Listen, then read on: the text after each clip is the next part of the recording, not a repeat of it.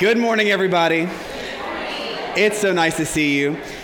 I'm typically in the office before this Bible study, but I had done a Eucharist at ESD this morning, and so I was kind of coming in right before class. And it's so fun in just the middle of a random day to see the church filled with cars. And just cars all over the building. It's great. So I'm glad to see all of that, glad to see all of you.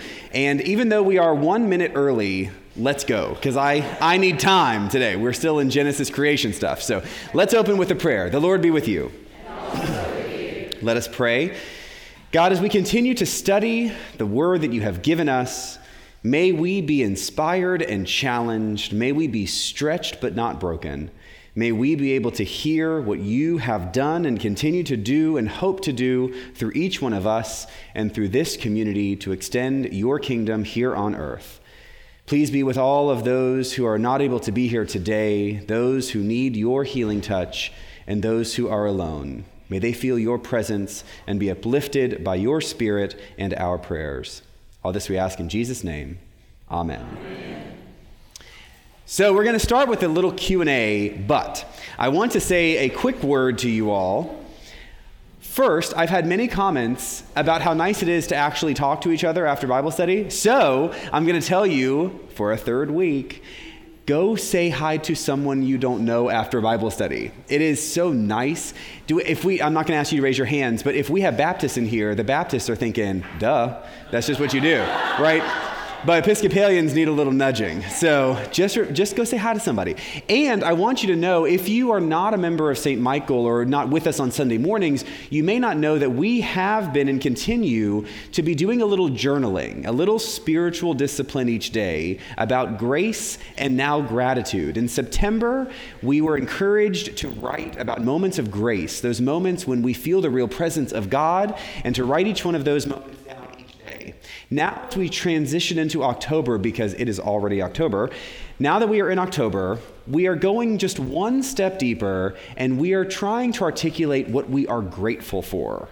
These little journals, these little blue books, are available on tables and on the little stands as you leave today. If you have not gotten one of these, please know they are for you. I would love for you to take one, and they are not dated, and so you can just begin today. There are 60 days worth spaces in these little journals, and as you will see, the spaces are very small because I encourage people not to write too much. Don't be too complicated. Just simply say a few words, note when you see God in the world or what you are grateful for each day. And people have been telling me just how much of a difference it makes to do that daily. I mean, we are talking about a minute a day. It is so simple. And I want you to know, just because, we're friends, that the reason we're doing this is because back in the 90s, Oprah started gratitude journals. And I have been jealous of Oprah since the 90s because I think that was such a great idea. And so finally, I'm having my Oprah moment. So go get one of your journals, keep track of these things, and I bet you in 30 days, you will find that it actually changes the way that you live in the world for the good. Okay, so now we're going to jump in, and we are going to discuss some questions that I got from last week, which are very good. First, question is there more to the idea of light and dark on the first day of creation? For example, is the light good and the dark is evil? And then the question goes on to say, I've never been able to reconcile the idea that light came before the sun, the moon, and the stars. And am I being too scientific? Great questions. So we're going to start with the scientific question. So these stories are parables. They just are. This is not about science. This is not explaining the way that anything works scientifically. This is a story about how much God loves us. That's it. And so don't worry about whether there was light and dark before there are the things that produce the light, because if you remember, I don't know if I have my drawings here or not, but if you remember, this was their impression of the world. Right? The earth is flat. There's a dome above us that holds the water back. And whenever God wants to, God just opens the dome a little bit. That's rain. Okay, that's not true. But it is true. Okay? So even if it's not scientific, it can still be true. Hey, even if it's not scientific, it can be true. So this is not science, it is true. Just like there can be light without the stuff that makes light in a scientific sense, because God is God, and the light and the dark is as much a parable as it is anything that we might point to as scientific. That's important to note, because we are about to look at chapter 2, and the creation story is totally different. If we need this to be scientific, then we have to reckon in the first 2 chapters of the entire Bible, the contradiction around the stories of creation. And so I really want you to not worry about it, right? If this has always been some kind of science to you, or if you have wanted or thought you should think that it's scientific, or you have felt guilty that your friends who seem to be such good Christian people, they can quote the Bible and all that stuff, that they think it is scientific, and so you sort of think like maybe you're supposed to be a good Christian, but you really don't, and you've been worried about it, stop worrying about it, all right? They are praying for you. You can pray for them. That's all. Okay. So, the light and the dark, the good and the evil, that is a great question, because I think what's behind that question is, was there evil at the beginning? That's a biggie. I can tell you that throughout Christian history, throughout human history, period, when it comes to religion, people have not agreed with this. And even within denominations, there is kind of the theology, and then there's what most people think. They don't always go together. What I will tell you makes sense to me is because of Jesus, free choice is an absolute must. We must be able to choose God or not. If we are not able to say no to God, then the love that we see that Jesus articulates to us is not true. You cannot force someone to love you. If you try to force someone to love you, that love is not true. I do believe God loves us truly, which means we get to respond to God or not. We get the choice. If free choice is the kind of logical or philosophical starting point, then by not choosing God, we actually choose what? It's a little dramatic to say we choose evil, but in a functional sense, we are either putting good out or putting something else out. We are either choosing the good, which is God, or we are choosing something that's not good. When we make those choices, we are either bringing more good in, or we are bringing more of the bad in. Evil really is something that comes from the creation. It is not from God. So yes, there was light and there was dark. But I think reading into the dark as evil and the light as good prior to the creation is problematic in a theological sense, because it takes away our impact in that story. Okay, so I have said something that is not easy. So I'll try to say it, kind of summarize that. Evil is real, and so is good. God is good all the time, but because evil is real, evil comes from somewhere, and evil comes from us when we choose something that is not God. Okay. I will pretend like that is clear enough for you and encourage you to send me clarifying questions, right? These are in the pews for you, right? These cards. These are where I get most of the questions. You can email me too, but these are great to submit, and you can drop them on the tables or hand them to Susan or Monica on the way out, and I will get them and try to clarify it. Because things like light and dark, that's a good clarification. If you've got a question, someone else has the same question. So don't be afraid to ask. All right. The other question I received was, let me see if I can summarize this. Is God invisible to us? And the question is kind of wrapped around this idea that people believed after seeing Jesus. Jesus says, "Blessed are those who don't see and believe." And if we are created in God's image, why would we be visible if God is not?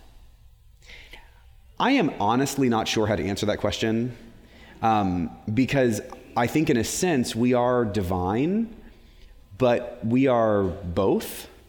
And if we've got that godness in us, then we've got that light, that divinity within that we need to feed through our actions.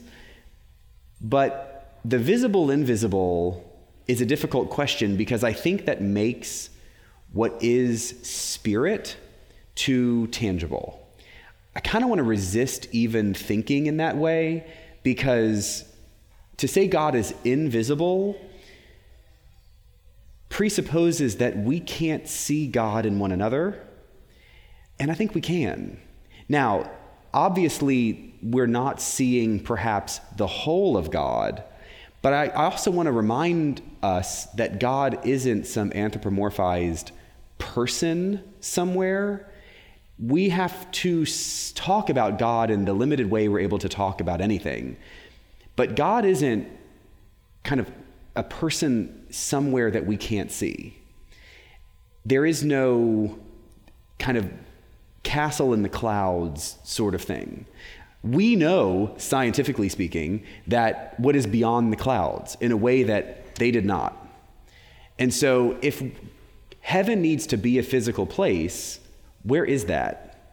Because it's not in the clouds. Okay, we figured that out. It's not kind of around Earth somewhere, because we know that. And it's not sort of on Mars, or it's not in some other galaxy. And we know that the universe is expanding, and that at the end of the universe, we can't tell if there's anything beyond. Okay, so that sort of stuff becomes problematic. And let me put it a different way.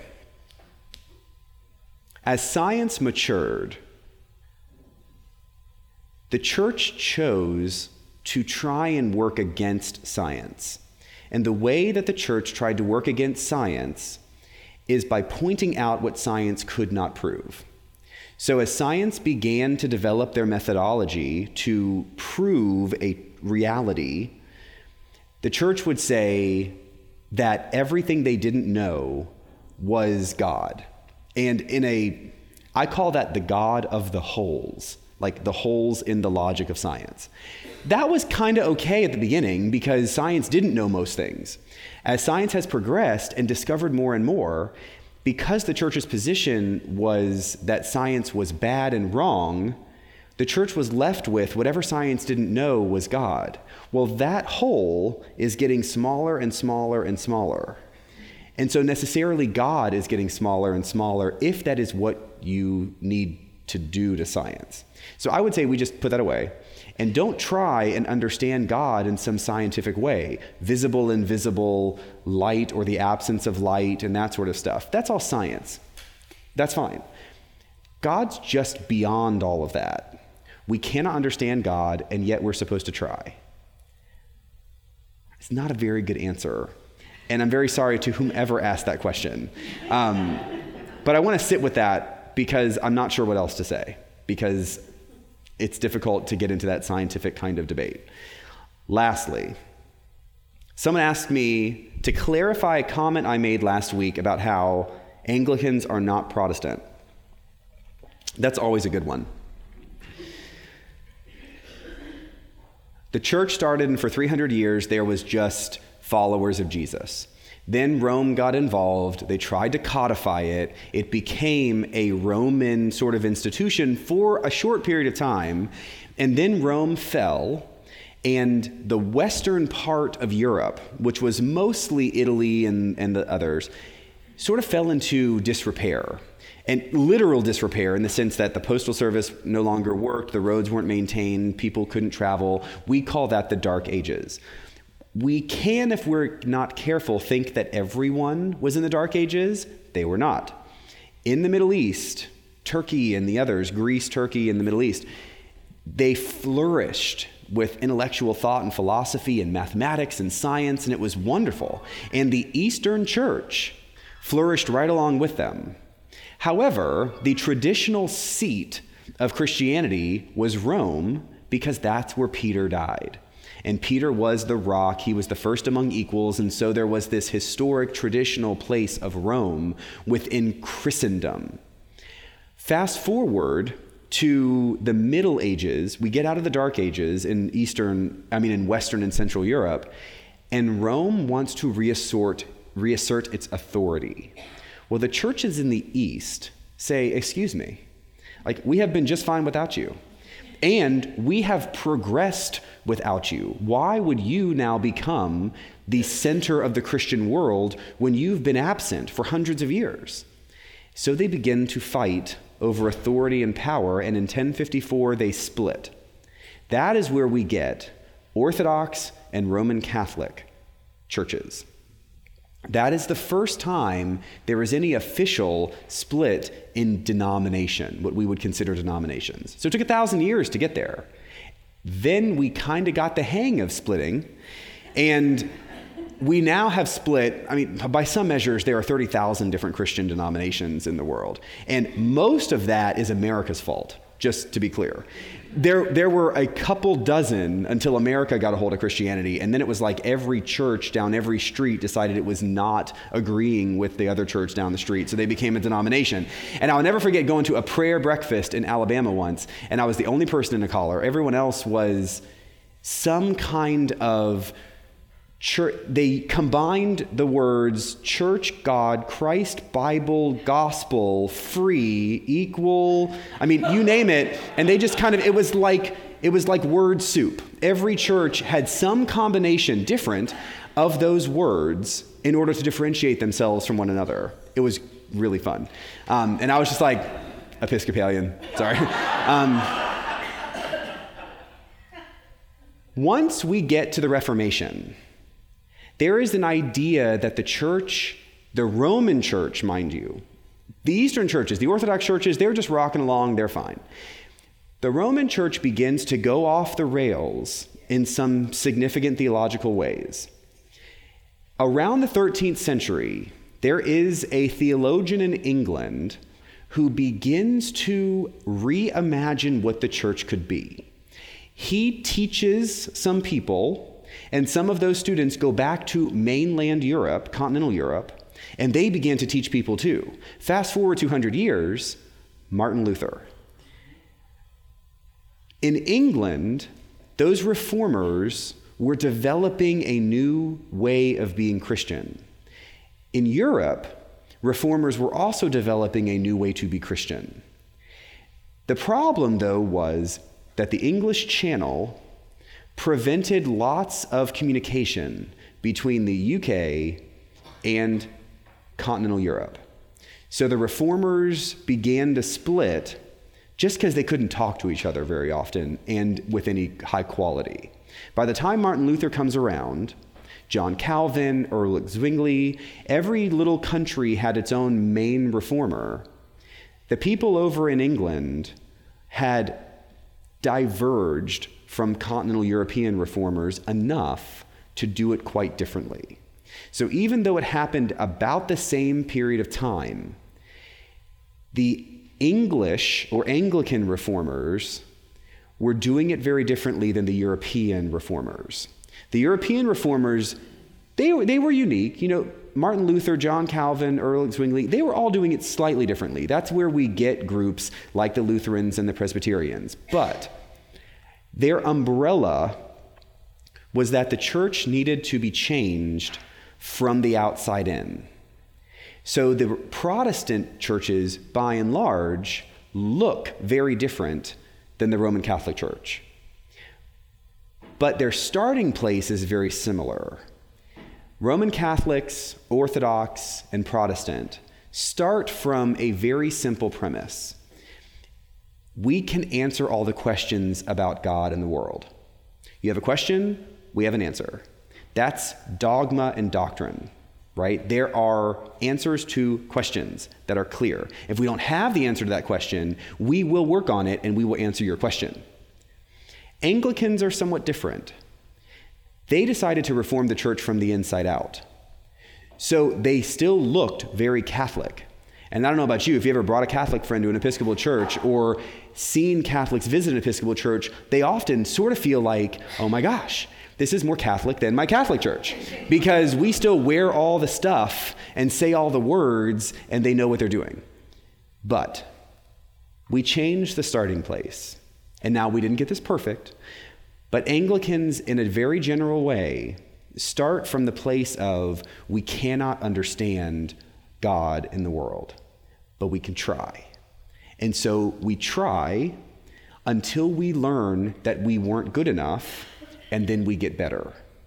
So Anglicans, in a sense, allow for the world to help understand God. A theological way to say that is that the Spirit is still at work. The Spirit is not done and finished, and we just simply have to understand what the Spirit did. The Spirit is actively at work right now, doing stuff, revealing to us, and as the Spirit reveals to us, we prayerfully can change the way we do stuff if we are learning more about God. So, classic example, can women be priests? Well, the Anglican Church never really said no as much as they said we don't do that, but yet. And when women came and said, we feel called just like men, the church slowly, too slowly, but finally got to where they said, we really agree that perhaps what we thought about what God was doing wasn't complete. And we have been opened to a more complete understanding of what God's doing.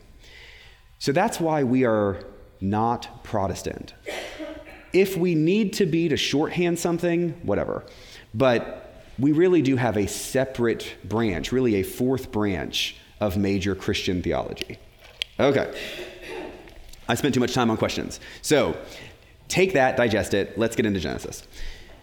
Last week, we talked about Genesis 1.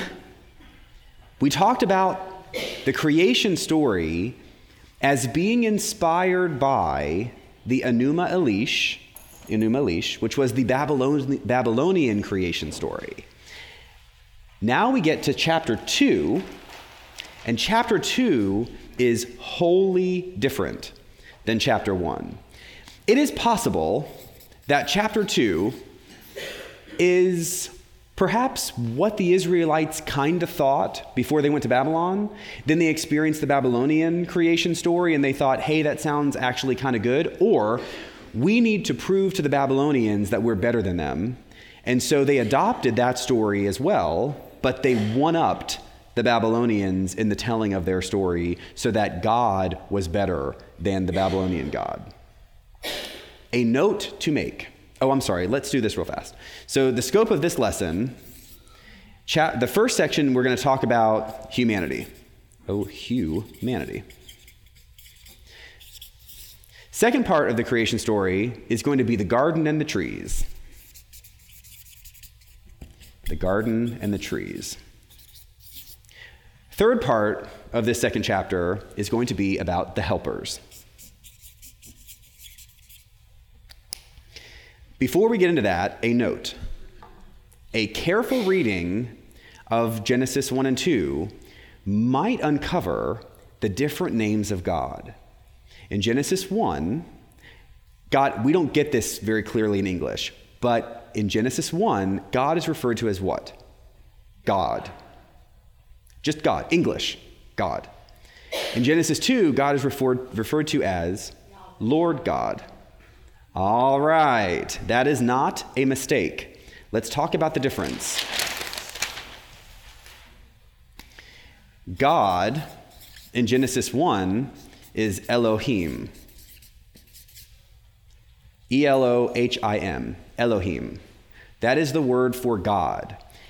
In the Semitic languages, Akkadian and Hebrew and whatever, El, that El, El means God. If you ever see a form of El, then you will know that God is in that word. For example, there's a place called Bethel, right? Beth El, the house of God, all right? Bethlehem, by the way, is the house of bread, Lahem. So El is God. If we do Lord God, that is Yahweh Elohim. Okay? Genesis 1, Elohim. Genesis 2, Yahweh Elohim. That is why Lord God is used in the second chapter, not just God. Why is that important? That alone helps us see that there are two different stories, two different traditions, two different ways of talking about the world. Not only are the stories structurally different, because they're way different, even the name of God in the story is different, because they just come from two different traditions. It's like if you were to tell the story of George Washington, better. If you were to tell the story of Abraham Lincoln in Alabama, that's different than it is in New York, right? It's still a real person, and the stories are probably both true, but they're very different. And the way that people are referred to are different based on how you feel about them. It's very possible, because this story, the Genesis 1 story, is inspired by the Babylonian creation story, it's just God because the Babylonians talked about God. The end. They wrote in Akkadian, that's a Semitic language. They would have used El, to talk about God, so the Israelites just did the same thing. This Genesis 2 story makes it more personal. Remember, they are writing this story after the kingdom has fallen. So when they review their life, they're given the name Yahweh when? From Moses, right? Moses gets this Yahweh name from God. They begin to use that name in and around the Exodus with the commandments and the formation of the Jewish identity. That name is for the Israelite people. That is their God. That's not anyone else's God. So they make it personal by using Yahweh. This Genesis 2 story of creation is a personal creation story. It is not cosmic. Genesis 1 is gigantic, right? It is everything in the cosmos. I imagine this swirling. Remember the moment when the two genies appear in the movie Aladdin? Remember? And Jafar, that's right? Jafar, help me. He's the bad guy, right? And like y'all haven't seen Aladdin. No one's, okay. So when he becomes a genie, what does he do? He goes up and he swirls the cosmos all around. That's what I see in Genesis 1, is this like gigantic planets and stars and everything swirling around. In Genesis 2, we get a garden. It is not cosmic at all. It's actually anti-cosmic. It is as simple as it gets. God makes a little garden where fruits and vegetables grow, and where little animals scamper, and where he creates humanity. There's nothing cosmic about it, because it's not meant to be all-powerful and sovereign. It's meant to be a love story. This Genesis 2 story is for us. So let's jump in. Look at verse 4b, the second part of verse 4. In the day that the Lord God made the heavens and the earth, when no plant of the field was yet in the earth, and no herb of the field had yet sprung up, for the Lord God had not caused it to rain upon the earth, and there was no one to till the ground, but a stream would rise from the earth and water the whole face of the ground. Verse 7. Then the Lord God formed humans from the dust of the ground and breathed into the nostrils the breath of life. We talked at the beginning of Genesis 1 of this idea of God's breath, of God's wind. In Genesis 1, the wind is present, but in Genesis 2, the wind becomes the breath of life. God is literally taking dirt from the ground and forming the human All right, we see that the reference here is to man, but as I noted before, in the Hebrew, dirt is Adamah, and from the dirt is formed the human, Adam. So there's a play on words here that becomes the name Adam, but that name comes from a derivative of dirt. So God literally takes the dirt and forms the dirt man. That is what the Hebrew is saying. And so God takes this dirt and God acts like a potter. All right, the image here is that God is touching the creation. God is literally forming the creation like clay is formed from an artist, and God is potting, creating, sculpting the dirt man. And God does this. Why? We see. There was no one to till the ground. Do not miss that Genesis 2 is told from the perspective that God has created a beautiful thing. Somebody needs to take care of it. That somebody is humanity. We are not the sovereign controller of the creation. We are put here to take care of it. Fast forward real fast. Well, let me stop there before we get into the garden and the trees. Any questions so far? Did anyone question why there are two versions? No. So, that is a good question. So the question is, was that ever an issue?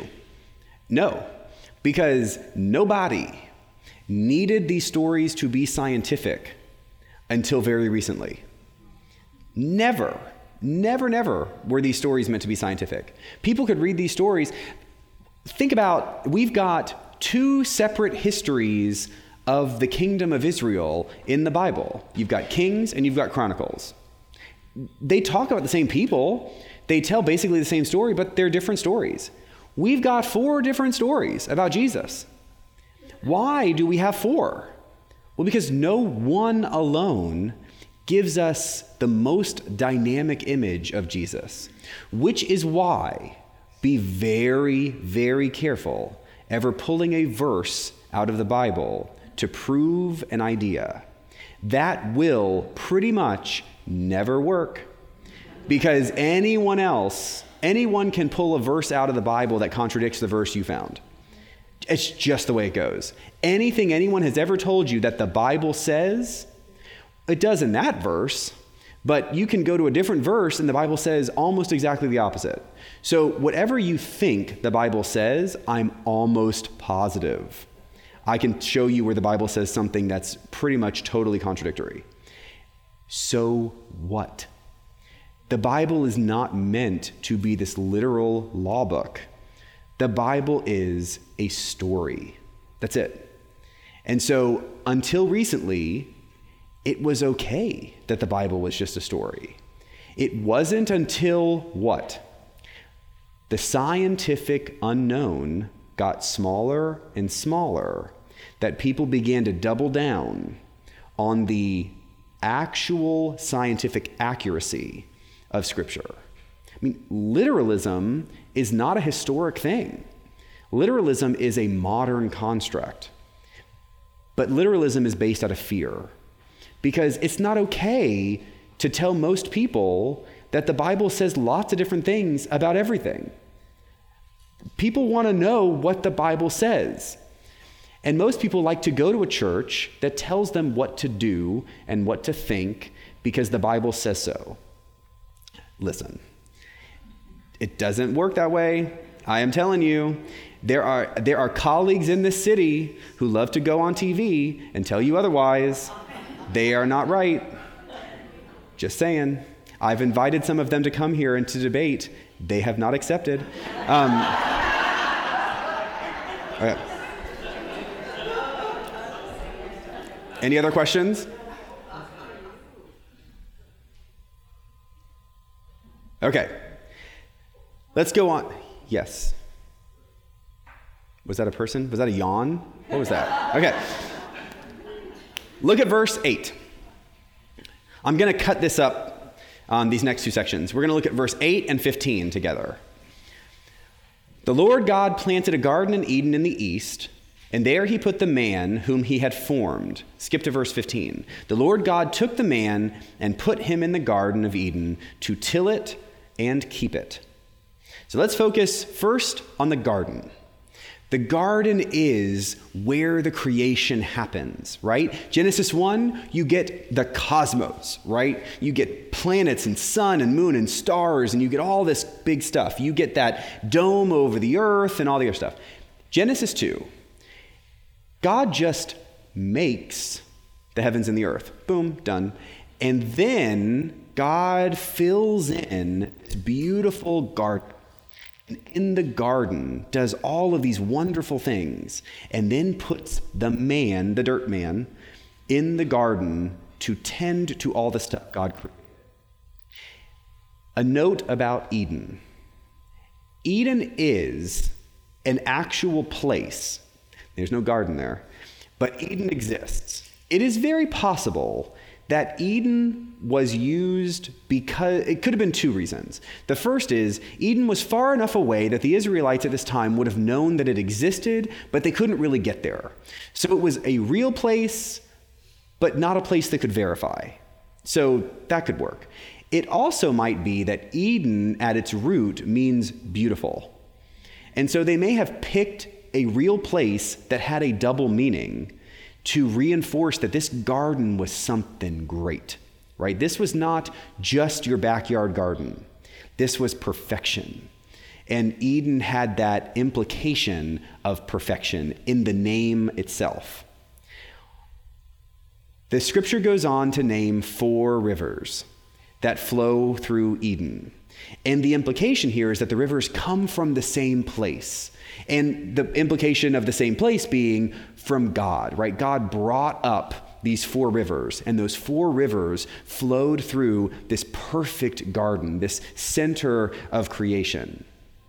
We know 2 of them from our Western Civ class, right? The Tigris and the Euphrates. Okay, they are in Mesopotamia. It is a fertile area. The Israelites would have known that. And so hinting to that Mesopotamian region would make sense to them. Because imagine where the Israelites live. If you've ever been to Israel, you know that some stuff grows in Israel, yes. But Israel is not what we would consider a breadbasket. All right? Israel can grow some stuff. But Israel grows hardy stuff that doesn't need a lot of water. There's not a lot of things like fruit in Israel. You get olives and that sort of stuff, but not the big, chunky, juicy stuff that we see, say, in the US or Mexico or those kind of places. But there was this image of Mesopotamia as being a place where anything grows, right? Fruit. If you can put yourself back 3,000-4,000 years ago, would there be anything that tasted as good as like a ripe peach?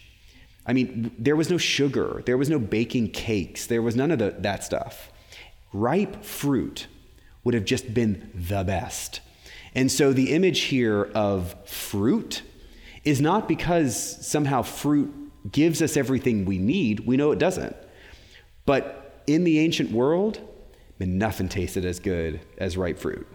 And so there is this sense within the language in that time that the best of the best is in this garden, and that it's kind of over there where you know lots of good stuff can grow. Just for edification, Tigris, Euphrates, Mesopotamia, we're talking about Iraq area so that we can kind of place that in the Middle East right now. There are 2 other rivers that are named there, the Pishon and the Gihon. Here's the problem. They are not in Mesopotamia. They're not even close to the Tigris and the Euphrates. They are real rivers, but they are in southern Israel and central Israel. They're not all together. And so another indication that this story is not meant to be scientific. This story is meant to show that from God comes life. Because what was water? Life. You couldn't live without it. You couldn't cart it in on pallets of bottles. You had to be near a river, and it had to be good fresh water in order for you not only to drink it, but to grow the stuff you need to eat. And so what this is saying is that God provides for us and provides the best for us and provided the best for this dirt man in Eden. Fast forward, let's look at verses 9 and then 16 and 17. Verse 9, out of the ground the Lord God made to grow every tree that is pleasant to the sight and good for food, the tree of life also in the midst of the garden, and the tree of the knowledge of good and evil. Jump to verse 16. And the Lord God commanded the man, you may eat freely of every tree of the garden, but the tree of the knowledge of good and evil you shall not eat, for in the day that you eat of it, you shall die. Have you ever told a child not to touch something? How's that work? I mean, we are human, and our human nature is such that tell us not to do a thing, then what do we want to do? That thing. I mean, I know some of you are nice, good rule followers, but I'm definitely not. And there's this sense of the untouchable, like, don't go over there. I mean, almost any story where someone gets in trouble, they were told not to do the thing that got them in trouble. They would have never done that thing had they not been told not to do it. In a sense, this is an odd moment because certainly God is not dumb. And so what really is happening here? God would not have created a tree that looked great and then said, you can have everything in this garden except that one. Because of course, something's going to happen. I mean, maybe the dirt man's going to resist it today, but we know that that's not going to always be the case. And why then would they have structured this story this way? Jump ahead, and what kind of question are they wrestling with? Two things. Why do bad things happen? I mean, why do the bad things happen? And why do we die? What is death? What is that all about? They begin to try to vet these very, very fundamental questions. You don't need any science to understand that people die, and you don't need any science to understand that people can be bad to each other, and bad things can happen. This is a way for those ancient Israelites to hold two truths together. Bad stuff happens and we die, and God loves us and God is good. I have to think they could have potentially told this story a little better, but this is what we have, and this was their attempt to try to explain those two truths, hold them together, and keep the bad stuff from being from God, right? We talked about light and dark. They are structuring the story such that God wanted everything for us, gave us everything, perfection, provided, and yet we just couldn't hold it together. We just couldn't do the one thing that God needed us to do. Now, that one thing was not eating from a tree, okay? The one thing was just choosing God. That's it. I mean, the Bible is not complicated. Jesus says what? Love God, love each other. That's it. We just can't. We try, and we have moments, right? That's what we're recording here, right? This is not a bad moment journal. We have plenty of that. This is a grace moment journal. Why? Because there's not much of it. It's a lot easier to find those little moments of grace than it is to catalog all the moments of ugly that we experience in the world. We just can't be loving. Put simply, we have moments and they're great. But anyone who has ever known another person knows that we can all be ugly. We can all be judgmental. We can all be mean. We can all be short. We can all be crabby. We can all be angry. You name it, put whatever word to it you want. We cannot keep from eating that fruit. That's just how we are. The ancient people knew that too. And so for these ancient people, This is the way they told the story of how we became like this. It wasn't that God made a mistake. It was that we chose it. Does that make sense? We haven't gotten to the point where they're eating the fruit. I just want to take the minute to say this is a strange passage, because you would think, hey, God, don't put the tree in the garden, right? I mean, we can solve this problem. Why is the tree there? That's not the point, right? The point is explaining what is real by telling a good story. Okay? Questions about that?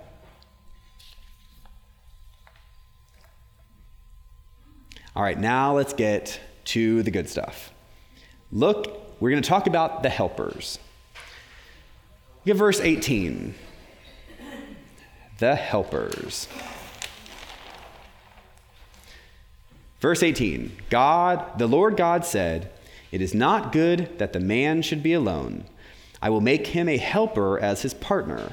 So out of the ground the Lord God formed every animal of the field and every bird of the air, and brought them to the man to see what he would call them. And whatever the man called every living creature, that was its name. The man gave names to all cattle, all the birds of the air, and to every animal of the field. In essence, what we have here is a first try. God sees that the dirt man needs a helper, because what's his job? To till the ground, to help everything grow. And there's something in the implication of this story that he just can't do it on his own. It's just too much work. And so God says he needs some help.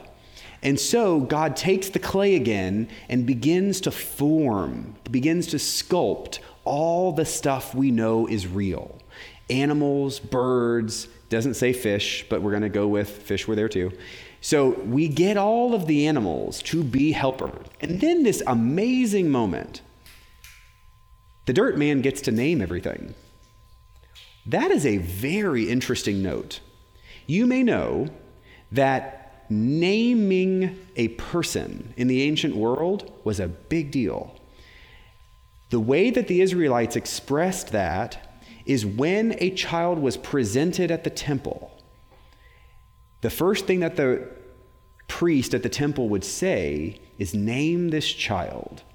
And by naming the child, the father, but we can be generous and say the mother and the father, claimed responsibility for the child.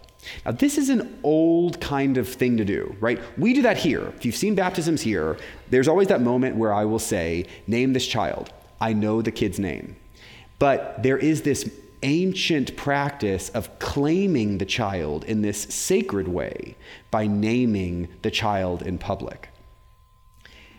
Really, this came about because sometimes the guy, you didn't know whose baby that was, right?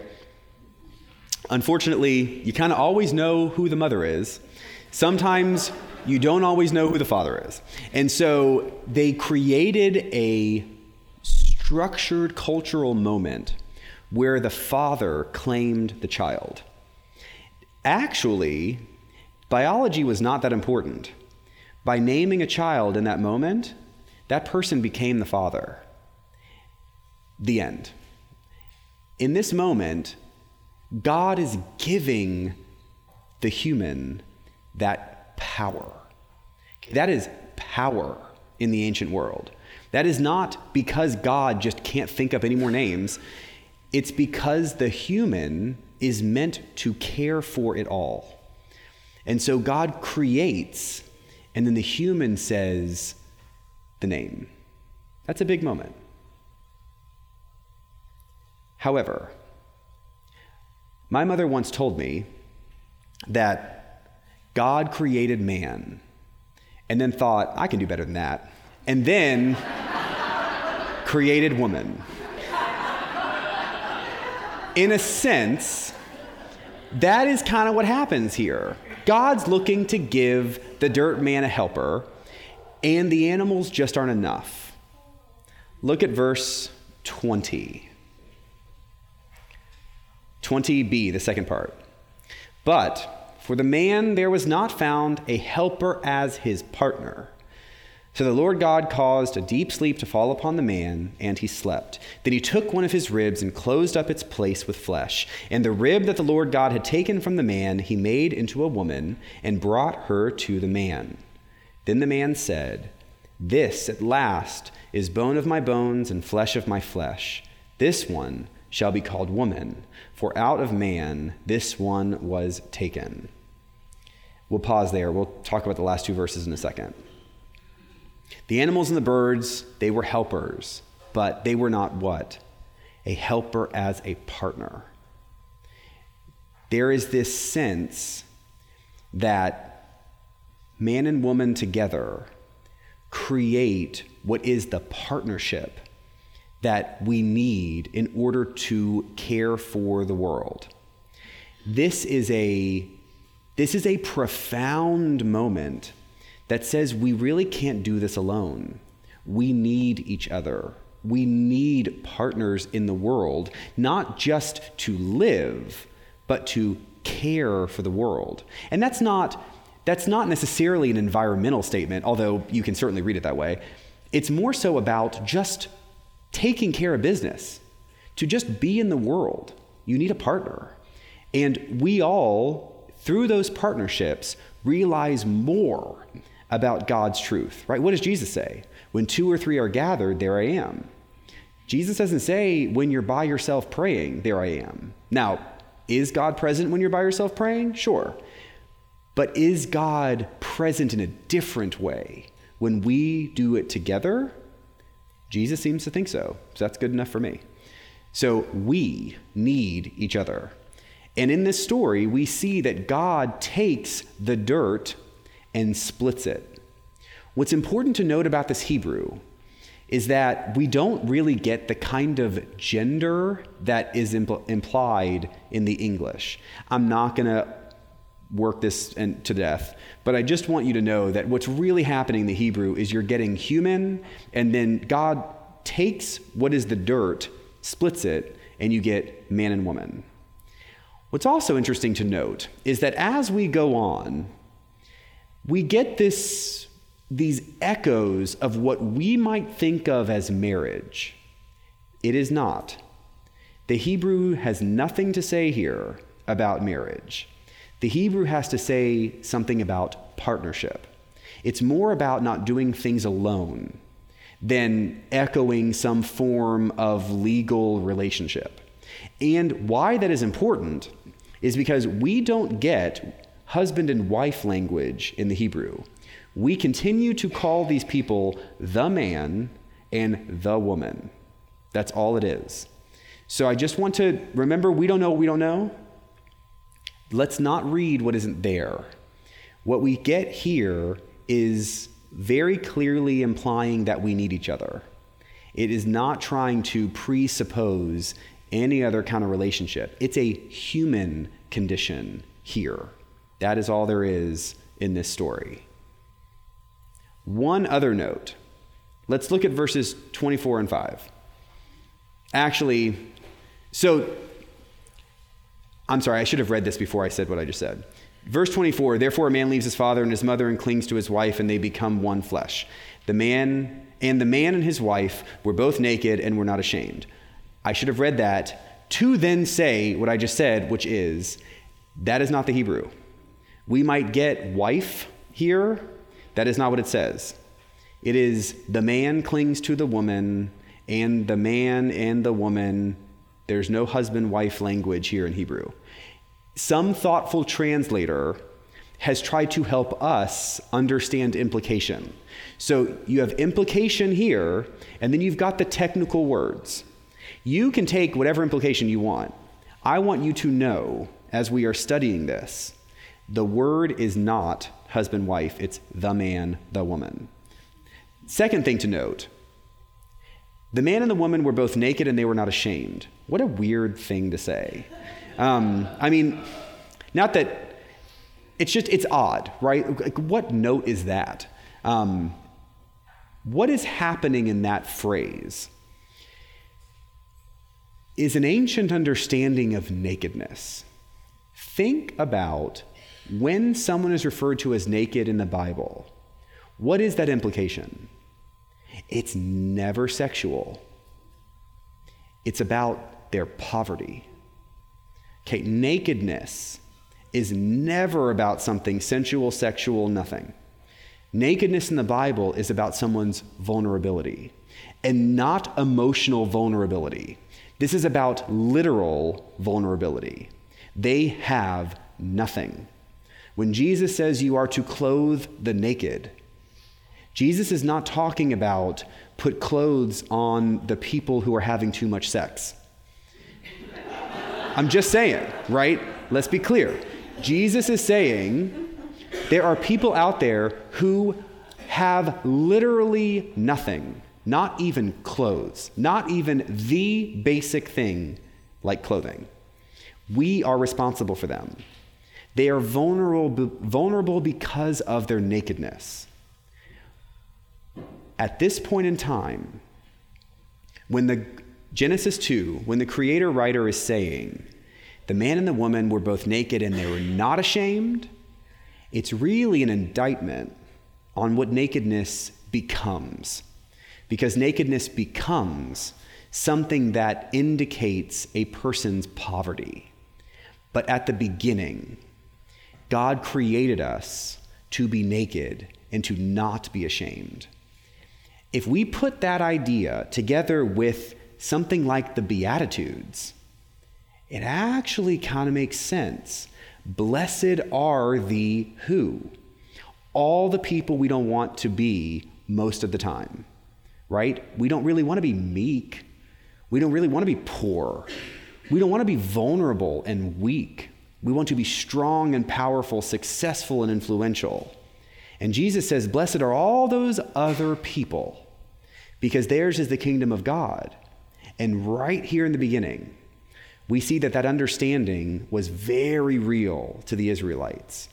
God created us to be totally vulnerable, and that vulnerability was perfect.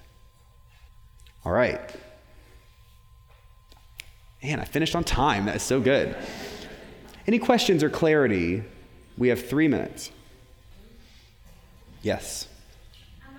What is the significance of the fruit on the tree? Maybe. And what you're saying is that significance has come, that significance of fruit goes way beyond Genesis. There are lots of myths that talk about fruit. Fruit kind of represents something precious, something valuable. And as I noted before, we don't really think of fruit that way, but in the ancient world, fruit's the only way you could get sugar. And that gives you a lot of energy, right? It was not easy to catch and cook meat, right? It just wasn't easy. I'll never forget when the first time I went to the Holy Land, we were in Bethlehem, and there's this fantastic restaurant where you kind of sit under this gigantic tent around these big tables, and they brought out this huge, basically Lazy Susan, full of different salads, right? Pickled fruit, pickled vegetables. You had potato salad, hummus, and baba ganoush, and pita bread, and all. It was beautiful. Olives and so good. And I just began to, gorge myself because it's all delicious. And I was sitting with a bunch of Americans, and 20 minutes later, one of them says, "When are we going to get lunch?" Well, at that point, I had eaten lunch, and I said, "This is lunch." I said, "What?" And they said, "Where's the meat?" See, we have this misperception of food because we always think you start with meat and then you fill in everything else. That's totally modern. And by the way, it's not good for us or the environment, but that's a different story. So in the ancient world, and almost really until the last century, meat was a pleasure. I mean, it was a luxury, serious luxury. And so back thousands of years ago, you ate vegetables, and if you could make bread, that was really great. But fruit does not last. Carrots last a while, right? Potatoes last forever. And you can eat lots of those kinds of things over weeks and weeks and weeks.